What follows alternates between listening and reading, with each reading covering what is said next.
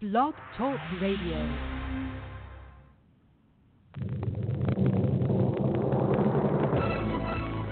This is All About Wine, the talk show dedicated to the wine industry since 2009, featuring winemaker, cellar master, vineyardist, and tasting expert, Ron.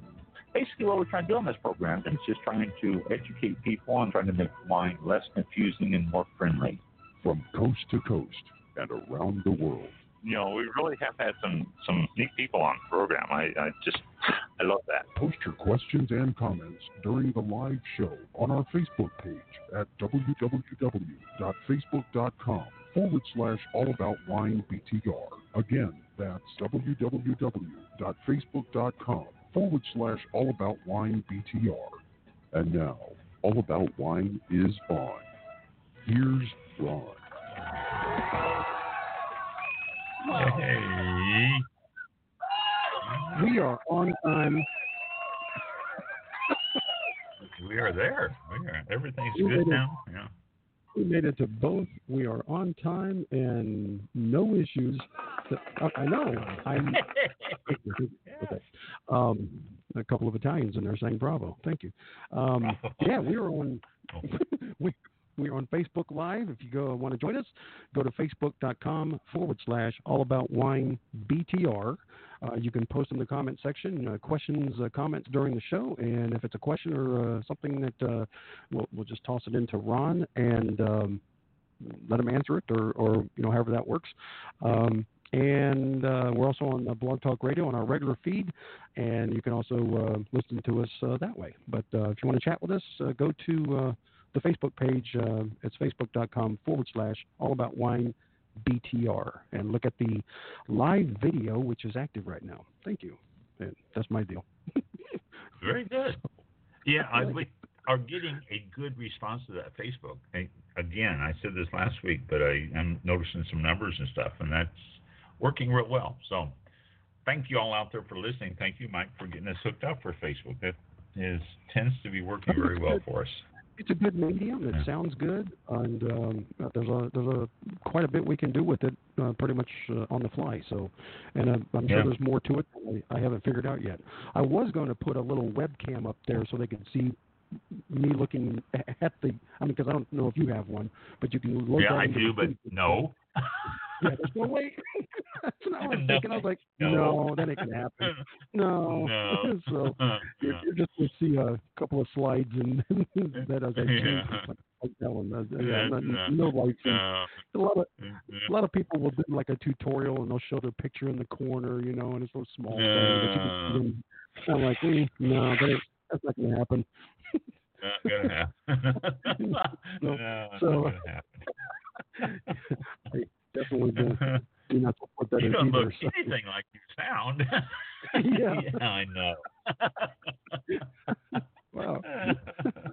Our listeners went down all of a sudden. Yeah. People stop tuning in. Yeah, exactly. So you're not going to see a picture of it. We're not going to stream live video. This is going to be audio. That is no chance. No chance. So we are live, and it is August 29th, and we just pretty much made it ourselves. I didn't even find out what the topics were tonight, so it's going to be one of those things. As always, a little bit of everything. Well, first thing we have to talk about is our Florida weather here coming up. They keep giving us updates on Darien, and we're sort of like in the bullseye of getting some rains here, rains and some wind. So hurricane season upon us, it seems. So we are hunkering down, as they say. Everybody's going out to the stores and buying gallons and gallons of water. And we walked into the kitchen and grabbed a couple of jugs and turned on the sink and filled up our jugs. And that's always the best way to go. I mean, a lot of people are saying, well, you can't drink a lot of the water that comes out of the tap. But, did you go out today and do any kind of shopping or anything? Did you do no any? Shopping? We just went to out to the doctor this morning. That was it. Nothing else. So. I went to Harbor Freight, one of my favorite stores, because I can find just about anything. I go in there for towels and I come out with $400 worth of crap. But anyway, Yeah, I know. I like Harbor Freight. I need like Yeah. a guardian to, the good side to say, no, you don't need that. But so I went in there looking for batteries, flashlights, things that I don't need, and I came out with that and a lot more. But the batteries were almost gone, and they had this it's just stuff. And I go, okay, I'm going to go across the street and get gas. No, there was a line around to get gas, so I didn't go there. God. I went down the street. I tried the Wawa. I tried Racetrack. They were all full. A couple of the pumps were already covered. That they were out of gas. So I went to this little small. Yeah, I went to the small station, and they had openings, so I pulled in there and got my gas. But what was it? Trying to order. I've used that like Walmart where you go pick it up. They bring it out to your car or whatever. 2 days ago, placed an order, and they canceled it because there were too many items not available on the list. And I'm thinking, you don't have toilet paper? You don't have miscellaneous. Who's eating toilet paper during a hurricane? There was nothing. And they said, oh, no, we had to cancel it. So ended up doing Instacart, and they delivered a bunch of stuff, but, it's 4 times more expensive. And I'm on a bunch of local groups, and you try and, what's the status? Walmart's out of water. They're out of all the canned goods. They're out of. I'm like, really? This thing is 4 days? Monday, Sunday, Monday, Saturday, Friday. It was 4 days. Yeah, and they're already clearing the shelves. And I've seen photos of just empty. And like you said, fill it up at home. You don't have to get 40 cases of water for your home. You have water. Yeah. Now they're saying now though. It used to be 3 days supply. Right. Now they're saying 7. Oh, 7. Yeah, they changed it to 7. It used to be 3 days supply. For hurricanes coming in, have enough food, water for 3 days. Now they're saying you need enough food and water for 7 days. Well, what was it, Irma that hit us? Went right up the middle of the state, Category 3? I think that was Irma. Yeah, I think it was 2 years ago. Yeah. I went out and bought a blue 55-gallon plastic drum and filled it with water, and it's still sitting in the house, 55 gallons. I put it on a rolling pin because I couldn't move the stupid thing. The one thing I learned, they get really heavy, and I had to buy. Oh, that's. I know. I had to put it on move around the winery. Yeah. Put them on a furniture dolly and move it around. I wonder if I can fill that with wine. But anyway, so yes, this is a wine show, so I filled it with red wine, and right. And it's still sitting there. I haven't taken the cap off or anything. I still have 55 gallons of water sitting in this stupid blue tank from 2 years ago. And so you can flush the toilet with it. Exactly. I don't know how I'm going to get it there, but yeah. I put it out to the bucket. It would be quicker and easier to move the toilet into the room where the stupid tank is. Actually, Harbor Freight sells a little thing you can put into the barrel, and it's got a little hand bubble in the middle. You can squeeze it and start to flow, and it's got a hose coming out the other end. You can fill buckets with it just by squeezing that little thing. Harbor Freight sells that.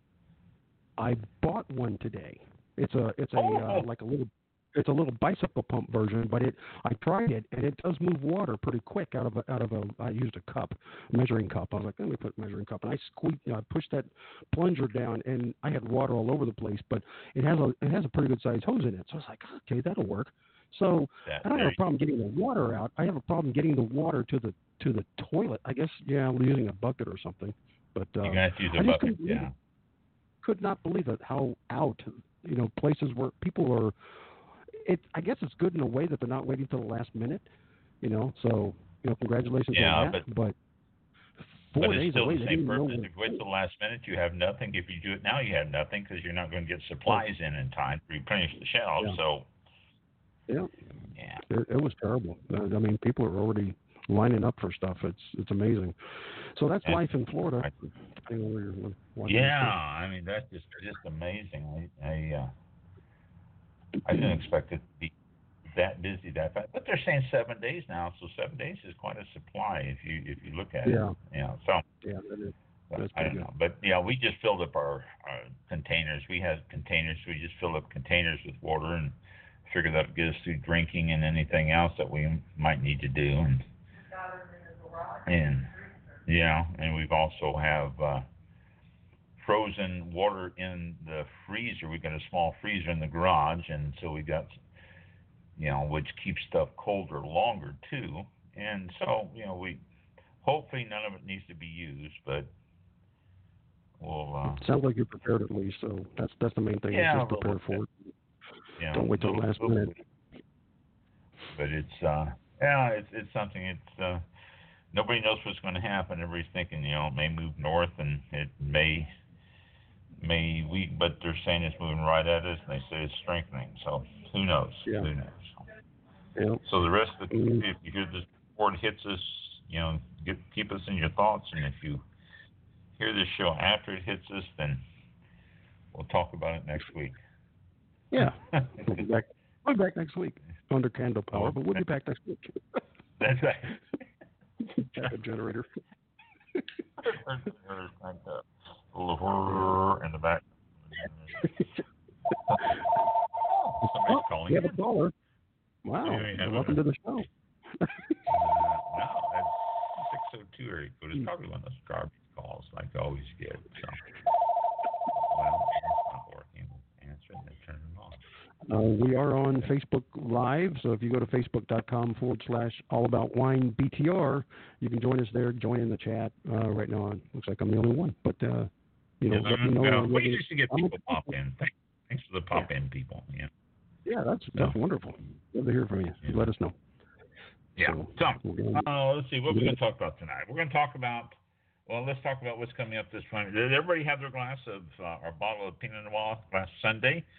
Because, wow, that was a week ago Sunday. The 18th was National Pinot Noir Day. Today's the 29th. Jeez. 29th of August. Month's almost over. Today's National Chop Suey Day.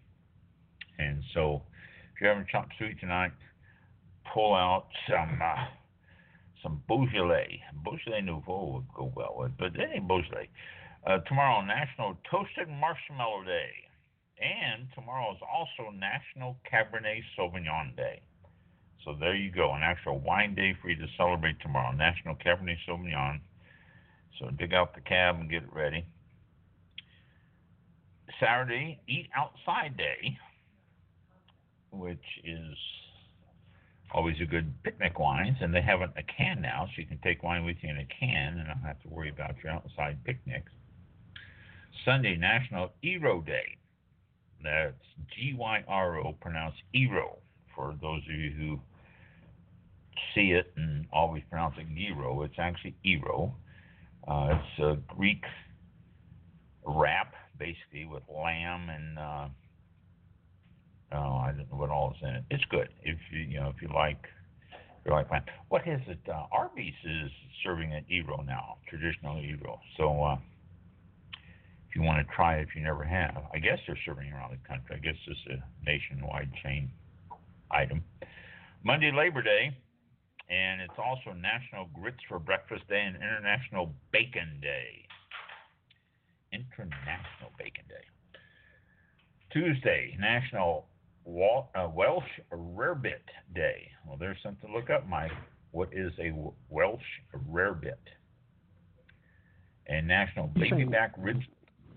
What's that? Rarebit? Rarebit? R-A-R-E-B-I-T. Rarebit. Welsh, W-E-L-S-H. Welsh Rarebit Day. It says September 3rd. Okay. It's a Welsh term for rabbit. Oh.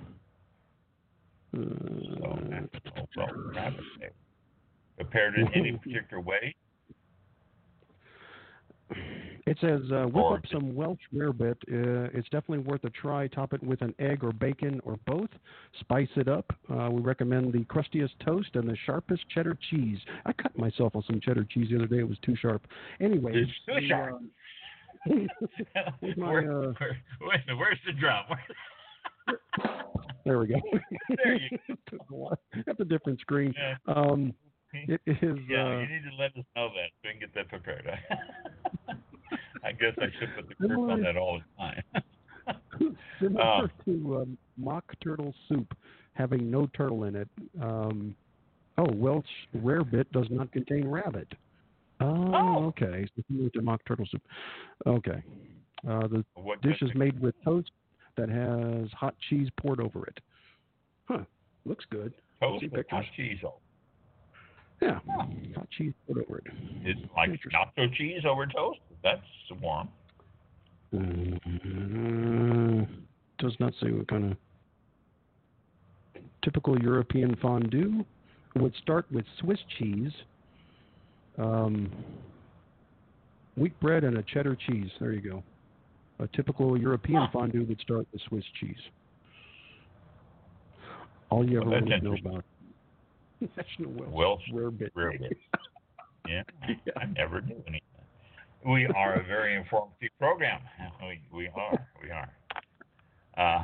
Also, if you don't want to do Welsh rarebit on Tuesday is also National Baby Back Ribs Day. Now, there you go. I can get behind that. National Baby Back Ribs. And a glass of red wine and baby back ribs. Oh, my gosh, that would be so good. Wednesday, National Macadamia Nut Day and National Wildlife Day. Then the next Thursday, a week from today, National Cheese Pizza Day. And so if you're not having wine with your pizzas, you should. National Cheese Pizza Day.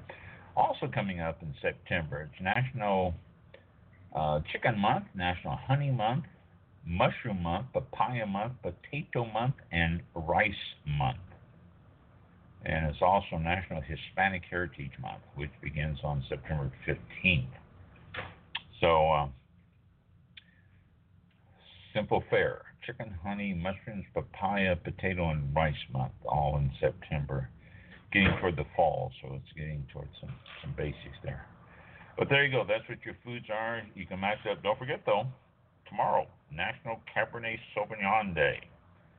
You can go crazy with Cabernet Sauvignon. All sorts of different types and all sorts of different Cabernet Sauvignons and all sorts of different tastes and qualities to Cabernet Sauvignons. So those are upcoming list of foods that we present to you every week. And let's see, we got something else here. Wine in a can. Always talk about this. 6 drivers for growing wine in a can market. These are the things you're going to start seeing out there. Convenience, of course. I won't go into the explanations by these, but convenience. Take it pretty much anywhere. Pools, camping, the beach. Don't have to have a corkscrew. Don't have to worry about glasses. Yeah, wine in a can. It's expanding. Occasion expansion. Again, boating, tailgating, concerts for different occasions that you can have a bottle of wine, but you can take in a can. Cost savings, aluminum, 100% recyclable. A lot of places aren't taking glass anymore because it's hard to recycle, hard to take care of glass and recycle, so aluminum is good. Quality, yes, it's there. It's the same wine you're buying in the bottles, only they just put it through the bottling line in a can. Portion control and variety. You have your small amount. You're not going to be opening up a bottle of wine and saying, oh, what are we going to do with the rest of this? Wine in a can gives you the small size convenience and small size portion control, and that comes in a great variety now. You can find a lot of different types. And for the retail shelf, you have the visual image and the branding. It's got a can, so it's decorated on all sides, and it's can be sold in multi-packs or individually or all sorts of stuff. So drivers for wine in a can growing on the market, and I'll tell you what, it's working. Wine in a can is starting to catch on more and more. Like I explained to you a couple weeks ago, I had wine in a can, and it was really surprisingly pleasant. Enjoyed it quite a bit. Okay, now, let's see. I've got some things that I found that I want to share with you. Some of them are simple, easy things, and other things I'm going to a little bit more detail. Secret about vintage. Now, vintage. What is a vintage wine? And I always ask this whenever I did tastings. I asked how many people knew what a vintage was, and I'd get all sorts of guesses. A vintage wine is a wine, or is the date on the bottle is the year the grapes were picked. Simple, easy. If the bottle says 2016, that means the grapes were picked in 2016. They were fermented and aged and bottled, and they're on the shelf.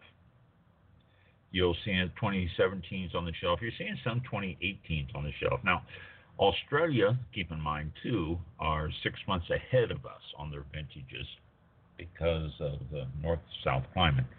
So they're 6 months ahead of us. So if you get a wine from Australia, it is 6 months difference in the vintage date. But the year the grapes were picked. Now, why is this important? Well, it's because of the weather, how the weather affects the grapes. A rainy year. Rainy years increase rot disease. It increases just all sorts of possibilities with the rain. Molds and things will manifest itself into the grape clusters and all that. And it usually produces a lower quality grape. So if 2012 was a real rainy year in the region, then you have a good possibility that the quality of the grapes are less. Rains right before harvest. Now, this causes the grapes to swell. What it does is the plant itself feeds a lot of this moisture into its babies, the grapes. And the grapes get big and flabby. And it creates low acid and it's less concentrated, basically giving you the wines, uninteresting wines, flabby wines, which is a term you may hear in descriptions of wines every once in a while, flabby. A real dry year, a drought, and we're getting droughts around in a lot of different areas now too. A super dry year causes the grapevines to become stressed, and when they stress, the fruit production drops down, and it doesn't, I shouldn't say it drops, they don't have anything to feed the grapes, and so it produces smaller fruit. But the grapevine wants to save its babies. It wants to reproduce, and that's really what grapes are, is just the babies of the grapevine, and so it wants to continue its lineage. So if it's a drought year, they will try to save and do as much as they can to the fruit, which sometimes dry years can produce some very, very high quality fruit, which in turn produces some high quality wine.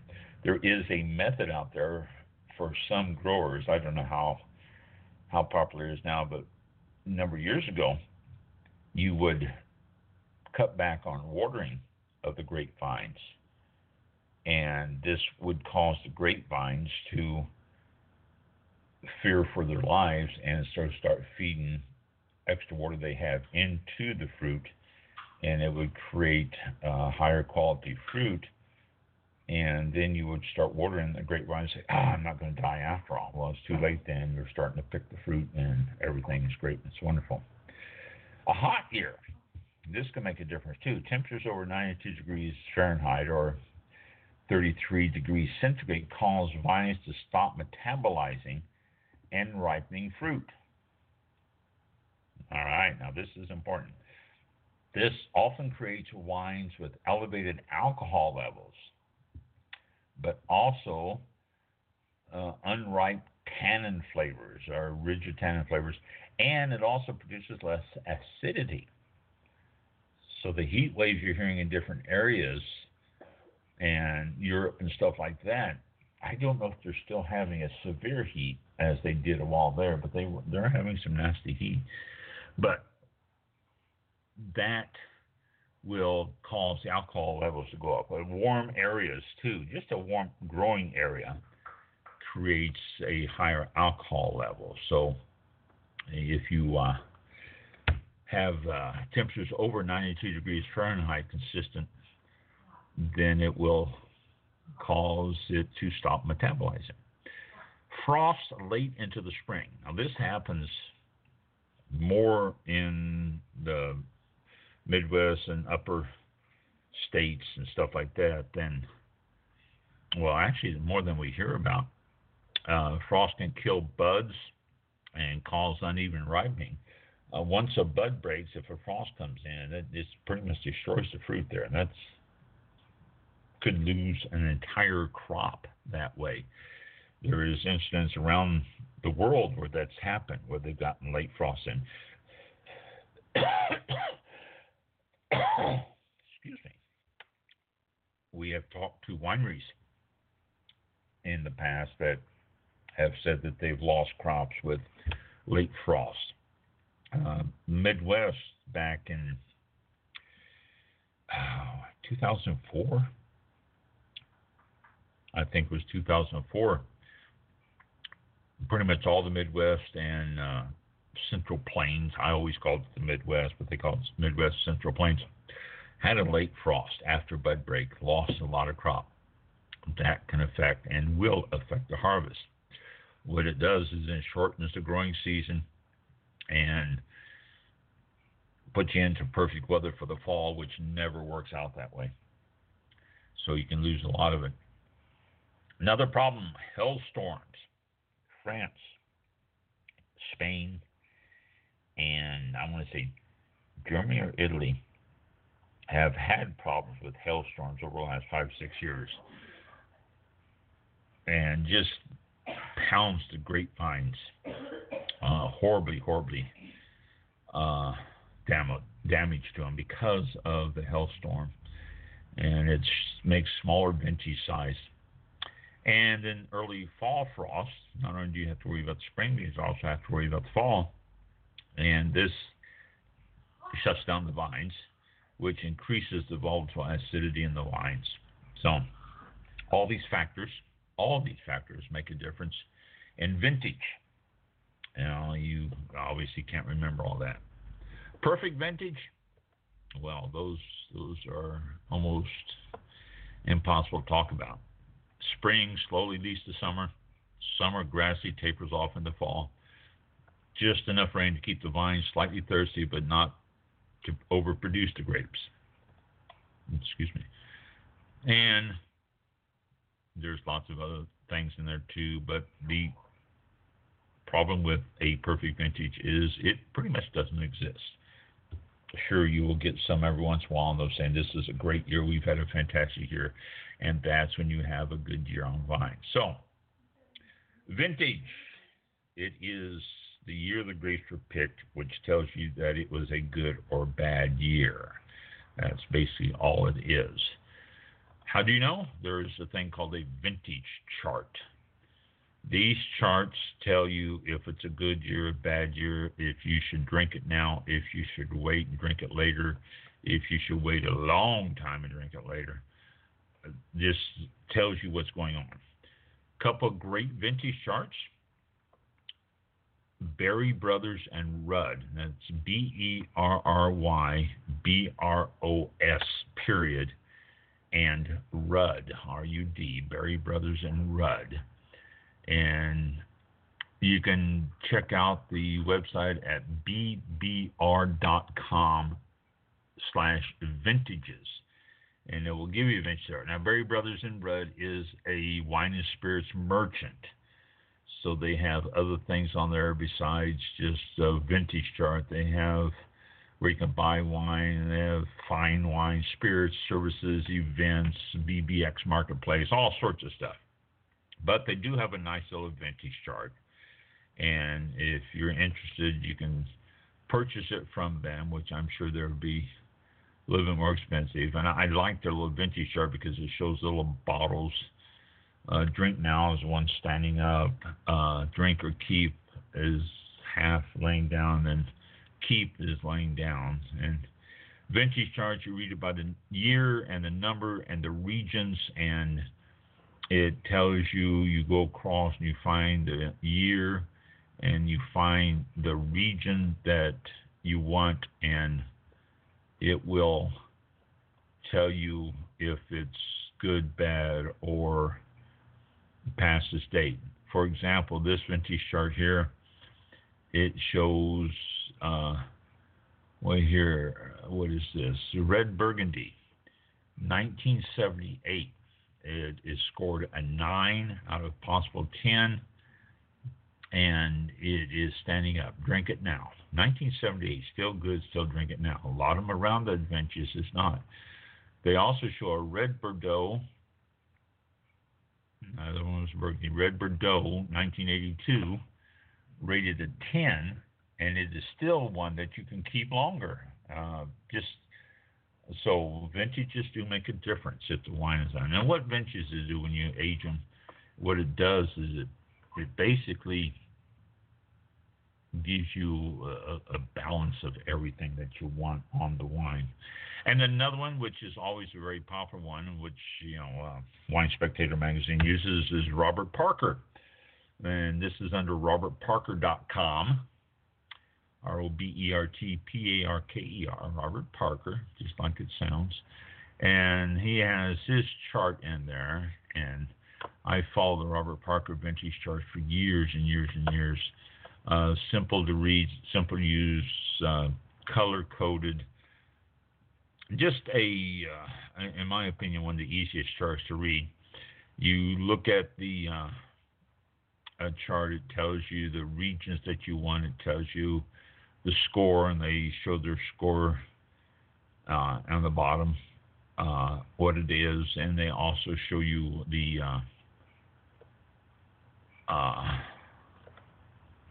with the score whether it's ready to drink, and because it's color coded, it tells you if it's the scores and stuff. So very easy. And the Robert Parker vintage chart can be downloaded. You can. At the bottom, it's got a bottom or top, at the top, you can download it from PDF file. It's 2017 down to 1970 vintage chart. So everything is right there, and so that's what a vintage date is. That's what a vintage chart is. And that's how you handle those things. That's how you read that, and that's what you do with vintages. All right, and let's see the next one. This is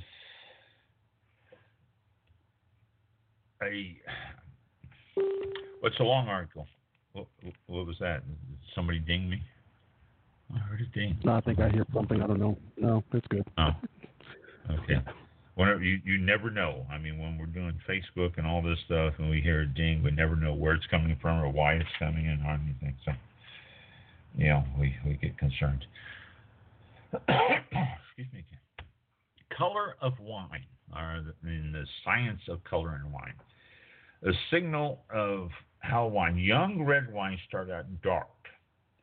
And it varies on the degree of concentration and how they are made and all that stuff. But young red wines usually darker, and as they grow older, they get lighter, paler with age.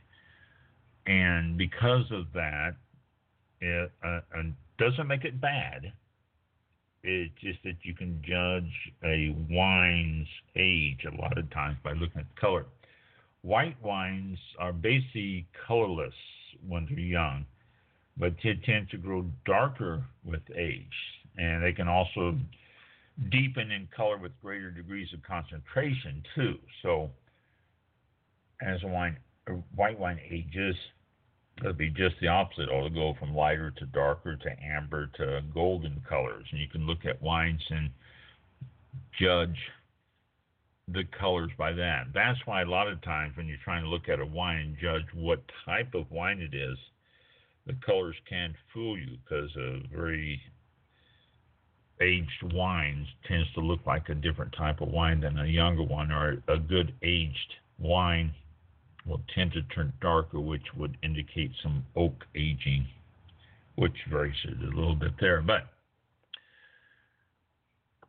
thicker skinned wines tend to produce grape color, higher grape color. In hot climates or years, grapes develop too quickly and skins are thinner. Then you have thin skins and you have less color. I'm talking about red wines here, obviously.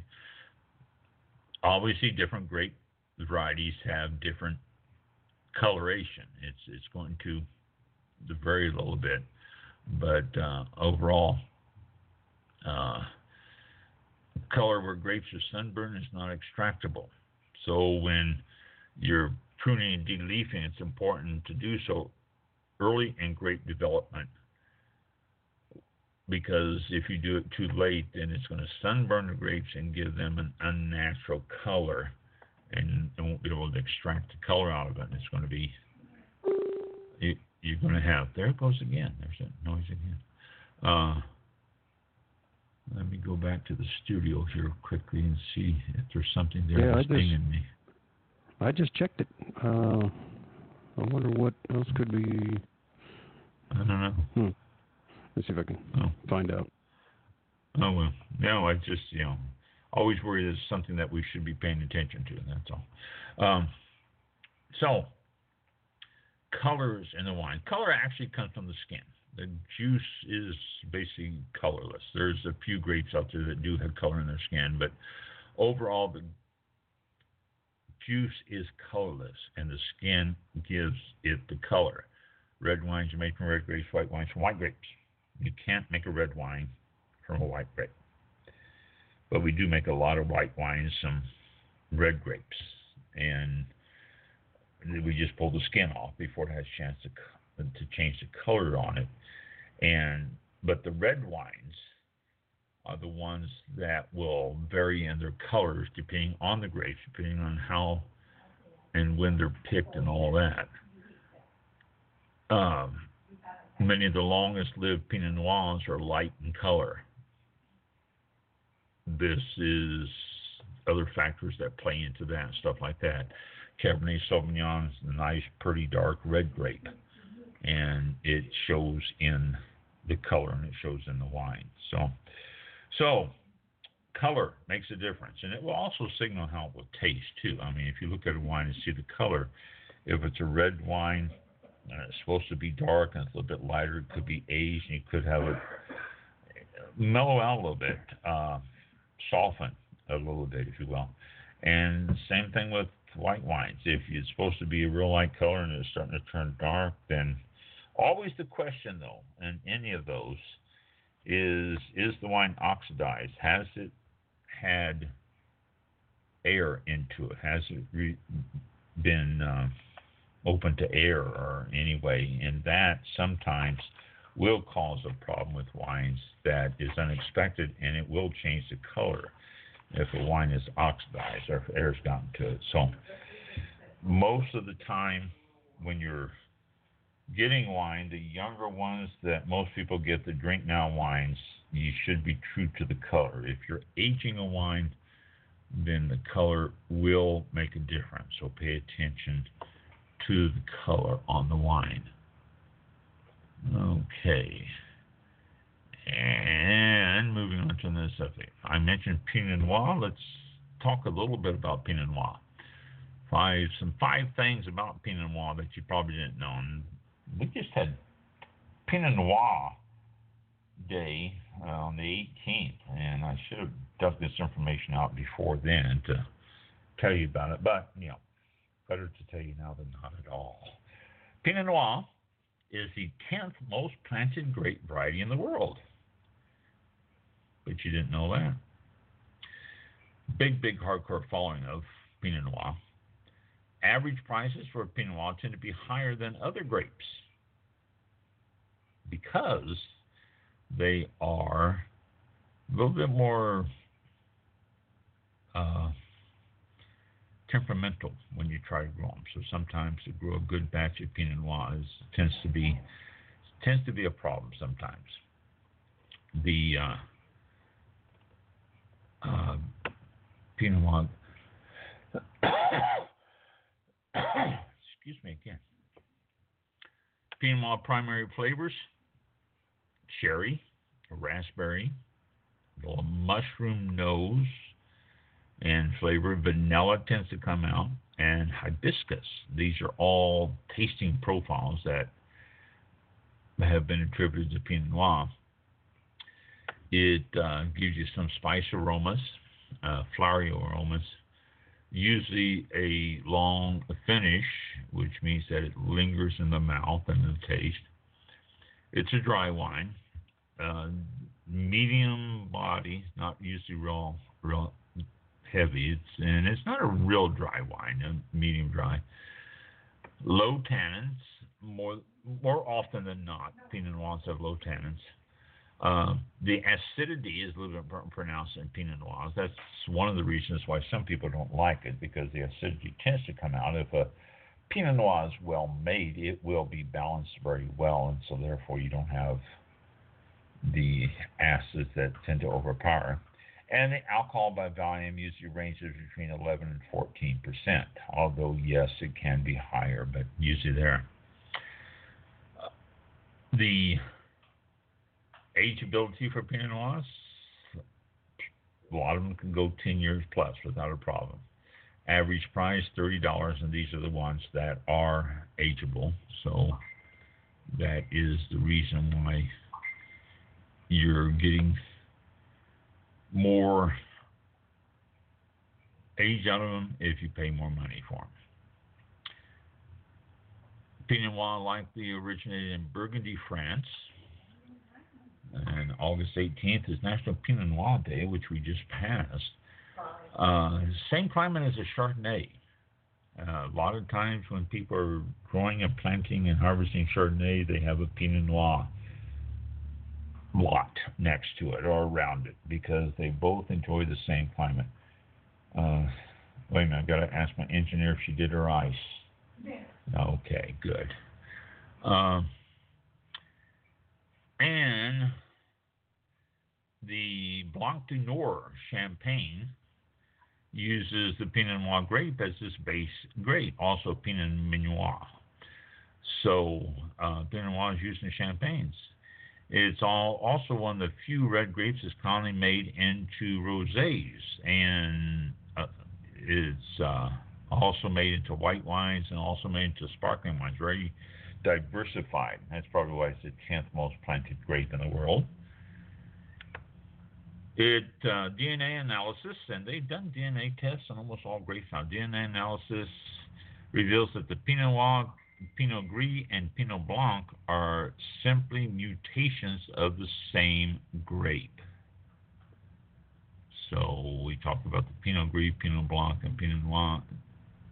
It's just, basically the same thing. So, and where is it growing? France more than anything, but also goodly amount in USA and Germany, and those are the three biggies for the Pinot Noir. USA a little bit more than France, and then France a little bit more than USA, and then Germany comes in the third. So three big growers of the Pinot Noir.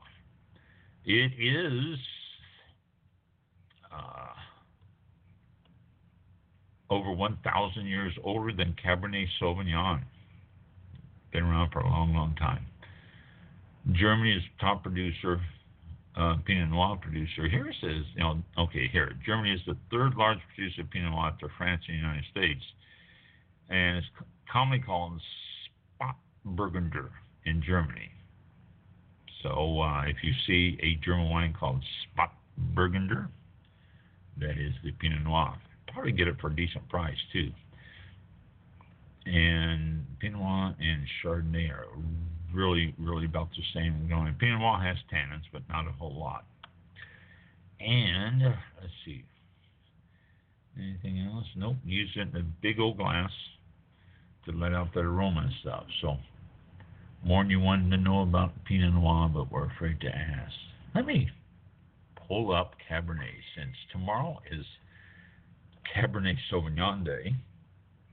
Let me tell you about Cabernet Sauvignon.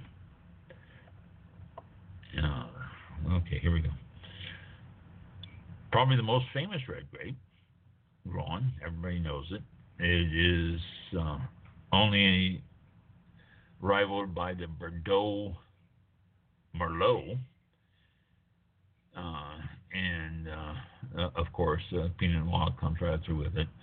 Cabernet is successfully spread to almost every wine-growing region in the world, and it's a now key variety in many first-rate world-class wines, notably from, well, not only France, but Napa, Coonawarra, and Maipa Valley in Australia.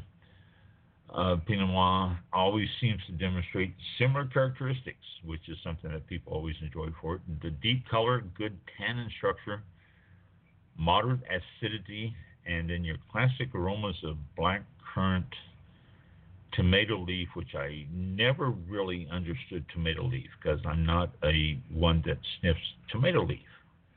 I can understand dark spices and cedarwood. I've smelled those in different occasions, but tomato leaf, that's a descriptor that I wonder what they put on there, because I think most people would not know tomato leaf. It's used in blends. It has it's been a blend with the obvious Merlots and Cabernet Franc, but it's also Petit Verdot, Carmenere, and Shiraz, and South America Cabernet and Tempranillo is used. It's very common, and it's even tannin-based wines of Madrin, which soften the Cabernet Sauvignon down a little bit. DNA profiling of the Cabernet Sauvignon grape was done actually in 1997 and confirmed that the Cabernet Sauvignon is a genetic cross between Cabernet Franc and Sauvignon Blanc. Most people agree that this crossing happened only within the past few centuries, making it, really a young grape overall that hasn't been cloned. The United States grows the most Pinot Noir. 72% of all grapes grown of the the Cabernet Sauvignon. My bad. Back up. We were talking about Cabernet Sauvignon, not Pinot Noir. Most grapes of the Cabernet Sauvignon grown are in the United States. 72% of it is grown in the United States. Australia, 7%. Well, this it doesn't say grown, it says where it's used on this chart. So let me clarify grown between where it's used. I'm sure that it correlates, but still. Australia, 7%, Chile, 7%, Argentina, 5%, Italy, 2%, South Africa, 2%, France, 1%, and that surprises me. 1%. The Cabernet Sauvignon retains a cab character pretty much through just about anything and through everything.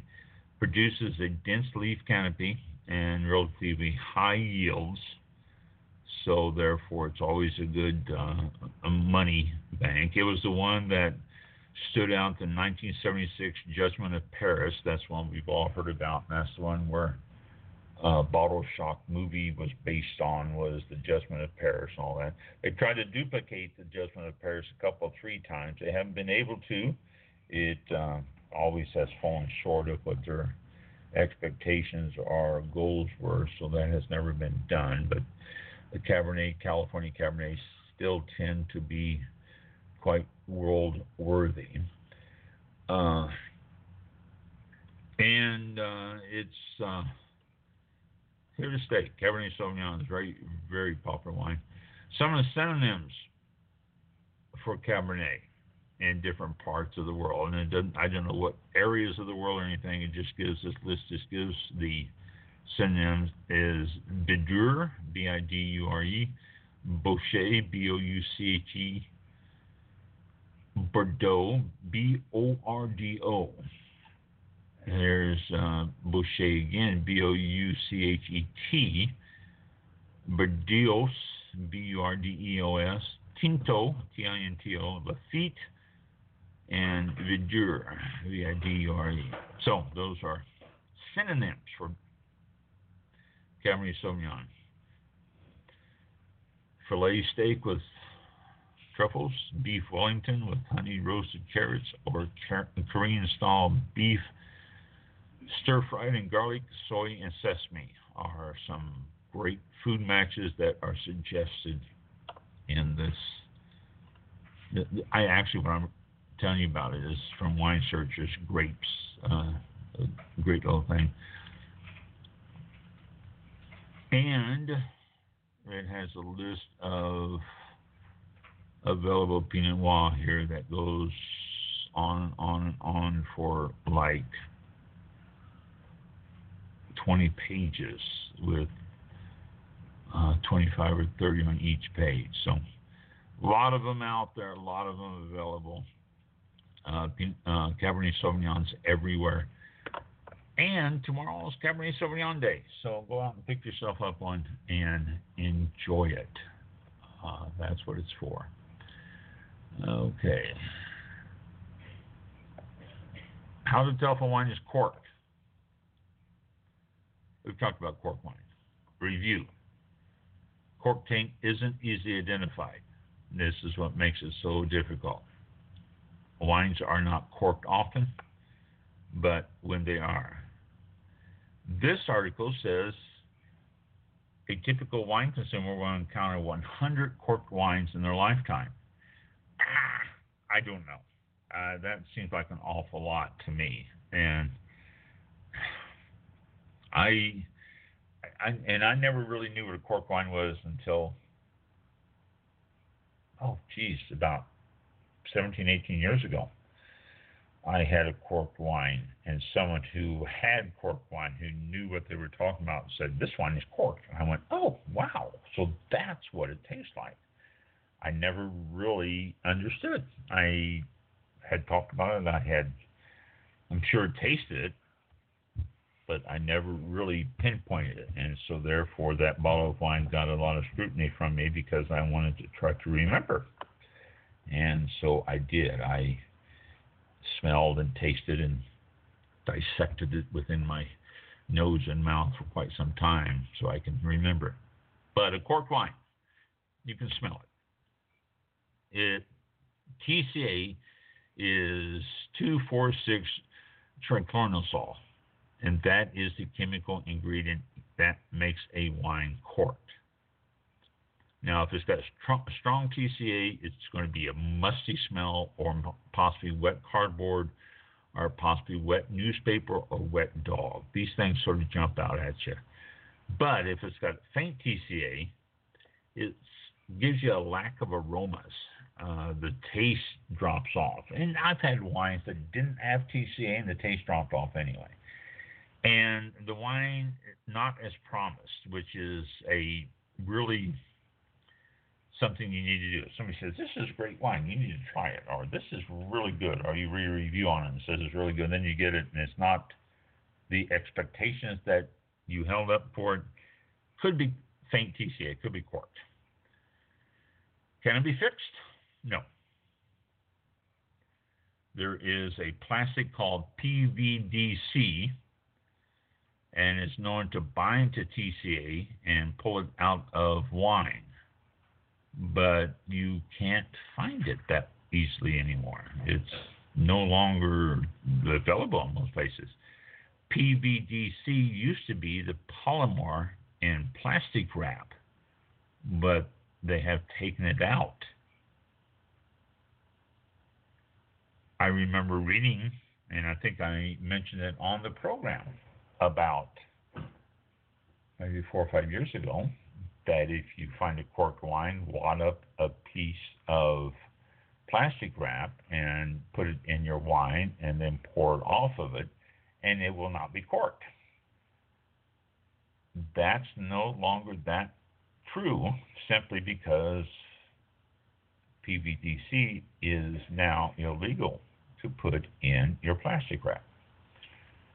So the old plastic wrap wad up in your wine to remove TCA probably won't work and just make it taste like plastic wrap. So don't do that anymore. That was an old remedy that is not true. 2,4,6 triclonisol affects 2 to 3% of bottled wines, or about one bottle in every 2 cases. Now that's an average, and it's low, and it is low. But when you start going through life, or if you buy yourself a bottle of wine that's very expensive, and it is corked, then that's one too many. So you need to familiarize yourself with it. I can give you the chemical breakdown. You won't know, you won't remember, you won't care. Just remember the basic profile. Musty, wet dog, wet cardboard, wet newspaper, grandma's basement.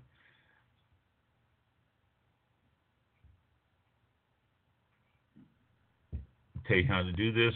If you're not sure, take a washcloth, make it wet, and wipe your armpits. Now stay with me.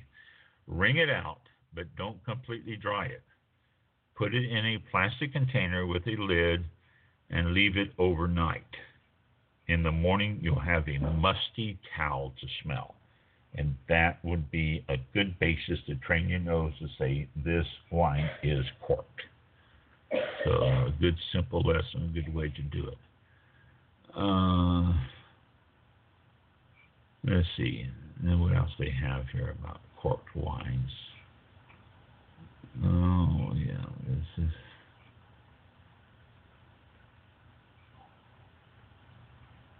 Okay. So that's basically it. We talked about cork wines in the past. I'm sure you can find some more details and all that. If you go check it out yourself or look at our archives, and you will find some information on corked wines. Okay. Now, I want to cover a couple more things, which I will do since we talked about the hurricane instead of getting into it. Most expensive wines in the United States. None of us can afford these. We never will. It's always fun to know how much these things are going for, and there are people who actually buy them. But the most expensive wines in the United States, SQN is a heavy hitter in California. They're a bottling or shipping company. Let's see. There's talk about California and Canada somewhere along the line. There's a cult involved. In this case, one cult producer who usually hugely dominates proceedings for cult wine. In California, the realm of cult wineries, one stands head and shoulders above the rest when it comes to both price and sheer quirkiness. And that's Sinquanon, SINEQUANON. Sinquanon. And Sinquanon is one of California's most famous wine producers. Okay, it's based just north of Los Angeles in Ventura County, with most of its vineyards in Santa Barbara. It is one of the biggest ones, not being from Napa Valley, and they produce a lot of rare, very expensive wines, high-scoring wines and stuff like that. So, and when I say very expensive, it's their wines can get very expensive. So, SQN, or Sinquanon, non-tant piece record offered $22,051. The English translation of this wine's name means not too bad. It's a Grenache wine with a price of $9,418. Yeah. Screaming Eagle Cabernet Sauvignon from Napa, number 2. I'm sorry, the record offer price for the Sauvignon non-tamed piece is $22,051. The average price was $9,418 for this vintage. Next one, Screaming Eagle Cabernet Sauvignon from Napa Valley, $21,868 for the 92 vintage. Sauvignon Gewürztraminer with no name has a listed price in London of $20,955.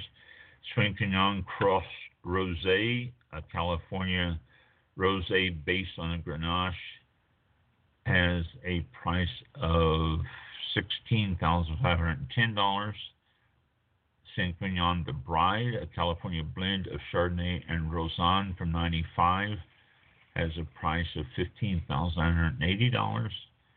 Sauvignon El Corazon Rosé from California, again a Grenache Rosé, has a price of $15,869, but it only comes in half bottles, so it's half that price. Screaming Eagle Screaming Eagle Sauvignon Blanc from Napa has a price of $9,275. Sauvignon Hospice de Rhone Alban Vineyard Syrah, released in 2 vintages, 1998, $7,539. Sauvignon Queen of Spades from Santa Barbara, $7,100, and it's a Syrah-based wine. And then number 10, Stag's Leap Wine Cellars Cabernet Sauvignon from Napa, 73 vintage, $6,453. But check out Sauvignon. The reason I went through this list, basically, and I know none of us ever afford it, and we go, oh, wow, that's a lot of money. And yeah, it is, and none of us will afford it. None of us ever have a sip of it. And if we're lucky, we'll be able to see a bottle sitting on a shelf at our local liquor store, but they probably won't even have them in because people there, most local stores don't get those on the shelf because they don't want them to sit there for years with nobody buying them. But check out the excuse me, Sauvignon. That's SINEQUANON.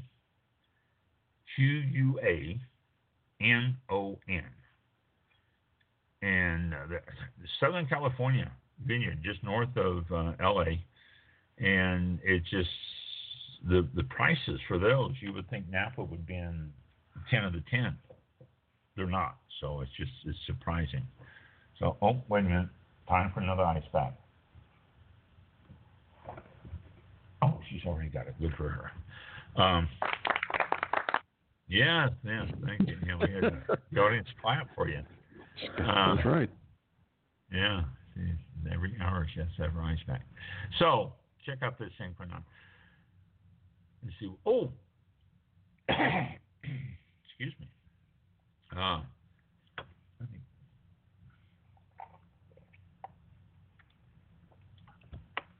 A sip of water there. It's getting dry. Excuse me again. AVAs. We all know what that is. American Viticulture Area. There's one for sale. An entire California AVA is for sale. Only $3.3 million. And it's still sitting on the market. You know, I haven't done real estate in a while. I'm going to have to get a hold of the company that was sending me those and ask them why I'm not getting any. Man, I just thought of that. Because I always enjoyed that real estate, what was available out there and all that. An AVA is for sale. You can buy an entire American Viticulture Area. The property is the Cole Ranch AVA. It consists of about 150 acres in Mendocino County. 55 acres of grapes are planted. Water rights for the neighboring property is available. And it's a great place to grow cool climate wine grapes. And Rieslings and Pinot Noir have been planted there for over a decade. Coal Ranch between Western River Valley and Anderson Valley, and they're both they're all about the same in climate and everything else. Coal River Ranch, or Coal Ranch, not Coal River, Coal Ranch was granted AVA status in 1983, and it was actually the farmer John Cole applied for it and got it. $3.3 million doesn't seem like much money in California wine industry, because just last month, Heights Cellar spent $25 million for a 54-acre vineyard in Napa, but that was in Napa, and this one is in Mendocino County. So if you're interested in owning a vineyard and an AVA along with it, only $3.3 million. What a deal. And also, too, you have to keep in mind that Mendocino is becoming a big marijuana growing region. So you might be able, if only 55 acres is planted in grapes, you might be able to get some hemp crop or marijuana crop planted there. And if that's the case, they're doing AVAs for those now, I understand. So that would give you a good opportunity to double down on your money and on your area there.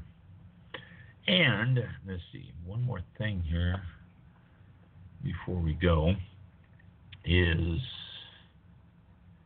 if this lets me, and I pulled this up earlier, and as I was going halfway through it, it popped up with a video that was embedded in it. Oh, we got another call. Another call. Yeah, and this is from the same number again. We're just going to do the same thing and hang up on them. There is a new biodynamic winery in Livermore, and the person who's doing it is doing it full all out with the cow's horns and stuff like that. And wait a minute, let me click out of this because the video is starting to come on. It's embedded in this, and I can't get away from it. But it is a new winery in Livermore that is biodynamic. First one in Livermore Valley. Livermore is located east and a little bit south of San Francisco, so in that area there. Livermore's exploded. That's Winty, Concana, first two that were there. Now there's, I don't know, close to 100 in that area. So, Institute for Enology and Viticulture at Walla Walla Community College will present a free public lecture by world-renowned vineyard climatologist Gregory Jones on Wednesday, August 7th. Oh, we missed it. He will discuss grapes and wine structure, suitability, sustainability, and a changing climate.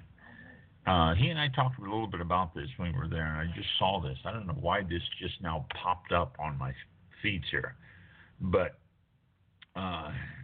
he's saying that the climate is really starting to have an effect on yield, is starting to have an effect on quality, is starting to have an effect on soil, is starting to have an effect on just about everything in the wine industry. He said that some areas are looking at moving up mountainsides a little bit further just to try to maintain the same quality they've always had. So it's changing. He teaches meteorology, climatology, hydrology, and agricultural, phenology of plant systems, biosphere and atmospheric interactions, climate change, and a whole bunch of other stuff. I mean, the man holds a doctorate degree, and he's very knowledgeable. I love talking with him. But if you ever see any lectures by Gregory V. Jones on the wine industry or climate change or anything, check it out. Don't click out of it or don't turn away from it. Look him up. and look up some of the lectures he did. They're extremely interesting and makes you wonder where the industry is going and what's going to happen in it. So okay, I've covered what I wanted to cover tonight. And wow. So that was a good show. Bunch of stuff. Information. Yeah. Mm. So, there we go. So Well, Facebook people, yeah, I was going to say Facebook people got an earful tonight. Yeah. And Blog Talk Radio is still on, so yeah, they're both doing good here. Okay, we will return next Thursday, which is already September the 5th, and yeah, school, yeah. And school pretty much starts around the country too. If it hasn't already, which I think it pretty much has, but used to always be when I was growing up, it was the first Tuesday after Memorial Day.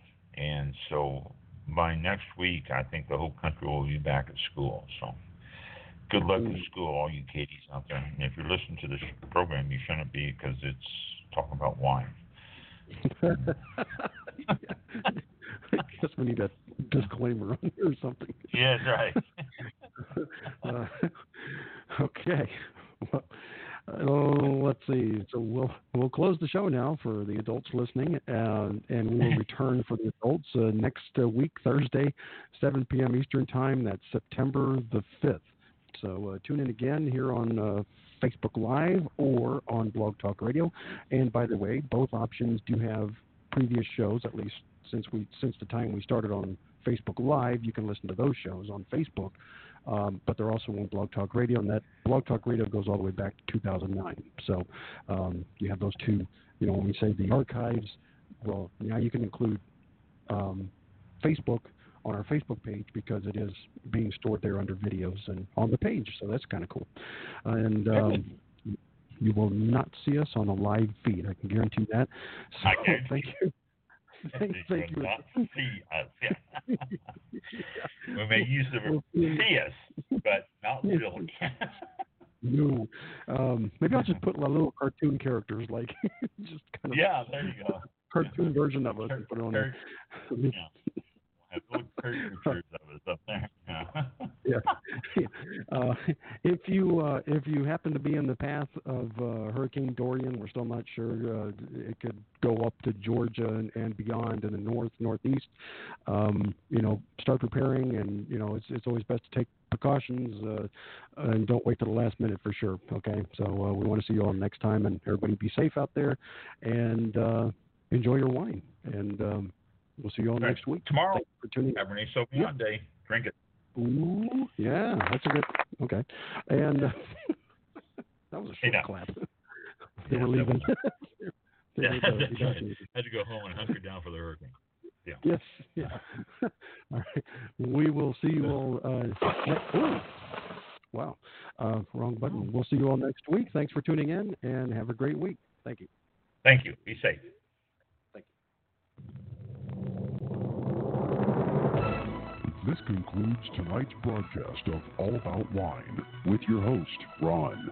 For show information, links to All About Wine on Twitter and Facebook, or to be a guest on the show, visit the show website at www.allaboutwinebtr.com. Archive shows are available for download on iTunes or on our show page at blogtalkradio.com/allaboutwine. Thank you for listening. Drink responsibly, and we'll see you next time on All About Wine.